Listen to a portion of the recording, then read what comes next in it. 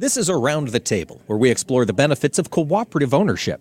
Today, we're talking with Megan Woolley. She's Senior Director of Stewardship at CHS, and she serves as the president of the CHS Foundation. We're going to talk about the work the foundation does. Megan, what areas of giving does the foundation focus on? So we focus on three main areas: cooperative education, leadership programs, and university partnerships.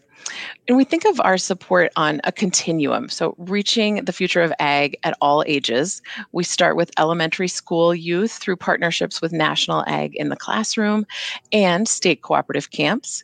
We reach middle and high school students through 4-H and FFA. And then once students are in college, we're supporting them through scholarships and curriculum at 25 different partner colleges and universities. Wow. Megan, I understand this is the first year for the foundation to be supporting grants to teachers. Can you tell us why that's an important issue? It is. Ag teacher recruitment and retention has been a major focus for the CHS Foundation for several years through our partnership with the National Teach Ag campaign.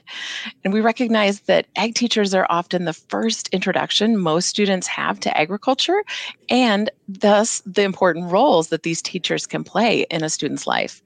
So typically we've supported teachers through state and national partnerships, but with it being our 75th anniversary this year, we wanted to try something a little bit different.